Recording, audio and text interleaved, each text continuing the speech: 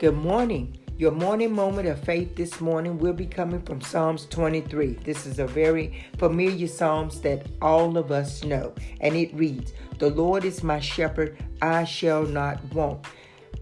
We are sheep and God is our shepherd. And God said, "My sheep know my voice, and the voice of the enemy they will not listen to." So the Lord is our shepherd.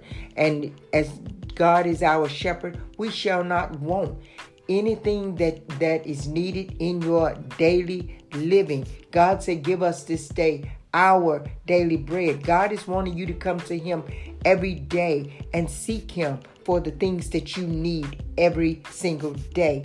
He said, "The Lord is my shepherd, I shall not want. He maketh me to lie down in green pastures. He leadeth me beside the still waters." God is telling us right here, the green pastures, that speaks of increase. So God is the one that will bring increase into your life, and the still waters speak of peace. So God will add the increase into your life, the lushness of a green pasture and the stillness of water running. He will provide what you need. He will give you that increase, and he will give you peace with that. And he said, "He restoreth my soul. He leadeth me in the path of righteousness for his name's sake." God is saying, when you live your life righteous, when you live your life according to the word of God, you are living your righteous life for his name's sake. God said, "All that you do it unto the glory of God." Everything that you do in your life will show people who you honor. Are you honoring God, or are you honoring this world and the prince of this world? So God is saying, he restore your soul. He leadeth you in the path of righteousness for his name's sake. Know who it is that you're honoring as you live your life today. God said, "Yea, though we walk through the valley of the shadow of death, we will fear no evil, for God is with us." A lot of times we get stuck when we go through that valley of the shadow of death. But if you read right here, it says, "Yea, though I walk through." God is looking for us to walk through. How do we walk through a valley of shadow of death? We keep our eyes on him. We stop looking at the circumstances and the situations that we deal with in life. We stop looking at the things that the enemy is able to trip us up with over and over again. We stop allowing him to form patterns in our lives by keep tripping us up with the same things in our life. We have to rely on God, and we have to allow God to lead us through that path of righteousness, because that path of righteousness is going to honor his name. God said he will give his glory to no one. So the glory, God wants to lead you out that valley of shadow of death, because his name is glorified as he do so. And he said, you will fear no evil. We got to stop fearing a defeated foe. In the book of Colossians, it clearly it's explained how Jesus defeated Satan on the cross and took back all the rights that Satan uses against us. It said that Jesus defeated him and nailed everything that Satan tried to bring against us. It was nailed to the cross. Jesus went to hell, and Jesus finished it, because the word says that he drug Satan through the corridors of hell. And when Jesus rose, he rose with all power, and he rose with the keys in his hand. Those keys he gave to us. So he's telling us, don't fear that evil. Satan is nothing but a defeated foe trying to be relevant in your life by you accepting fear.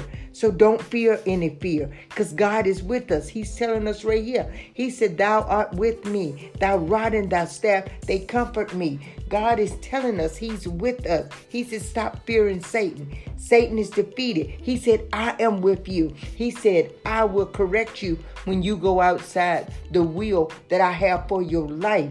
That's why he said his rod and his staff will comfort us. The staff was used to keep the sheep in line, and the rod was used to pull the sheep out of holes and stuff that they fell in when they stepped out of line. So God's correction, he said those whom he loved, he chastised. So accept God's correction today.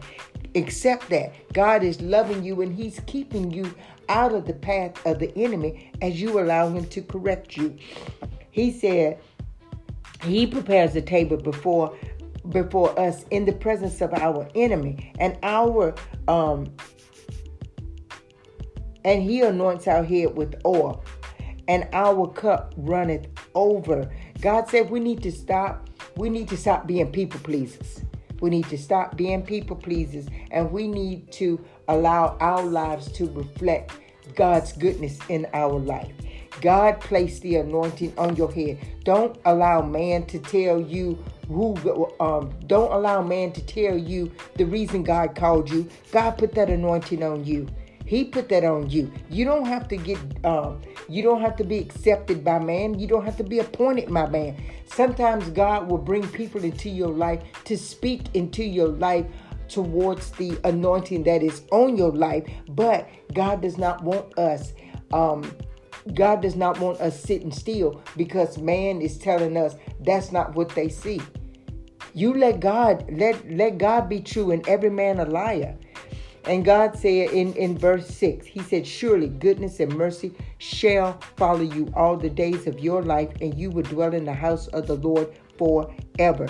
He said, surely goodness and mercy shall follow you all the days of your life. When you seek God, when you let God be your guide, when you let God correct you, when you let God appoint you, when you let God approve you, when you keep your eyes on God and you don't get caught up in the adversities that come against you, when you know that the enemy is defeated and you walk your life in confidence like God is expecting you to. God said, surely, that's without a doubt. He said, surely his goodness and his mercy will follow you all the days of your life, and you will dwell in the house of the Lord forever. I pray that this word lifts someone up today. I pray that it will encourage someone not to give up. And I also pray that it stirs the gift up inside of you that has laid dormant because you was waiting for man to validate you. God has already validated you. He validated you when you was born. So we need to rise up today, and we need to get out that valley of the shadow of death that the enemy has talked us into building a camp there. And we need to get up, pick up our stuff so we can leave and keep our eyes on God, so God can use us in the capacity that he wants to use us today.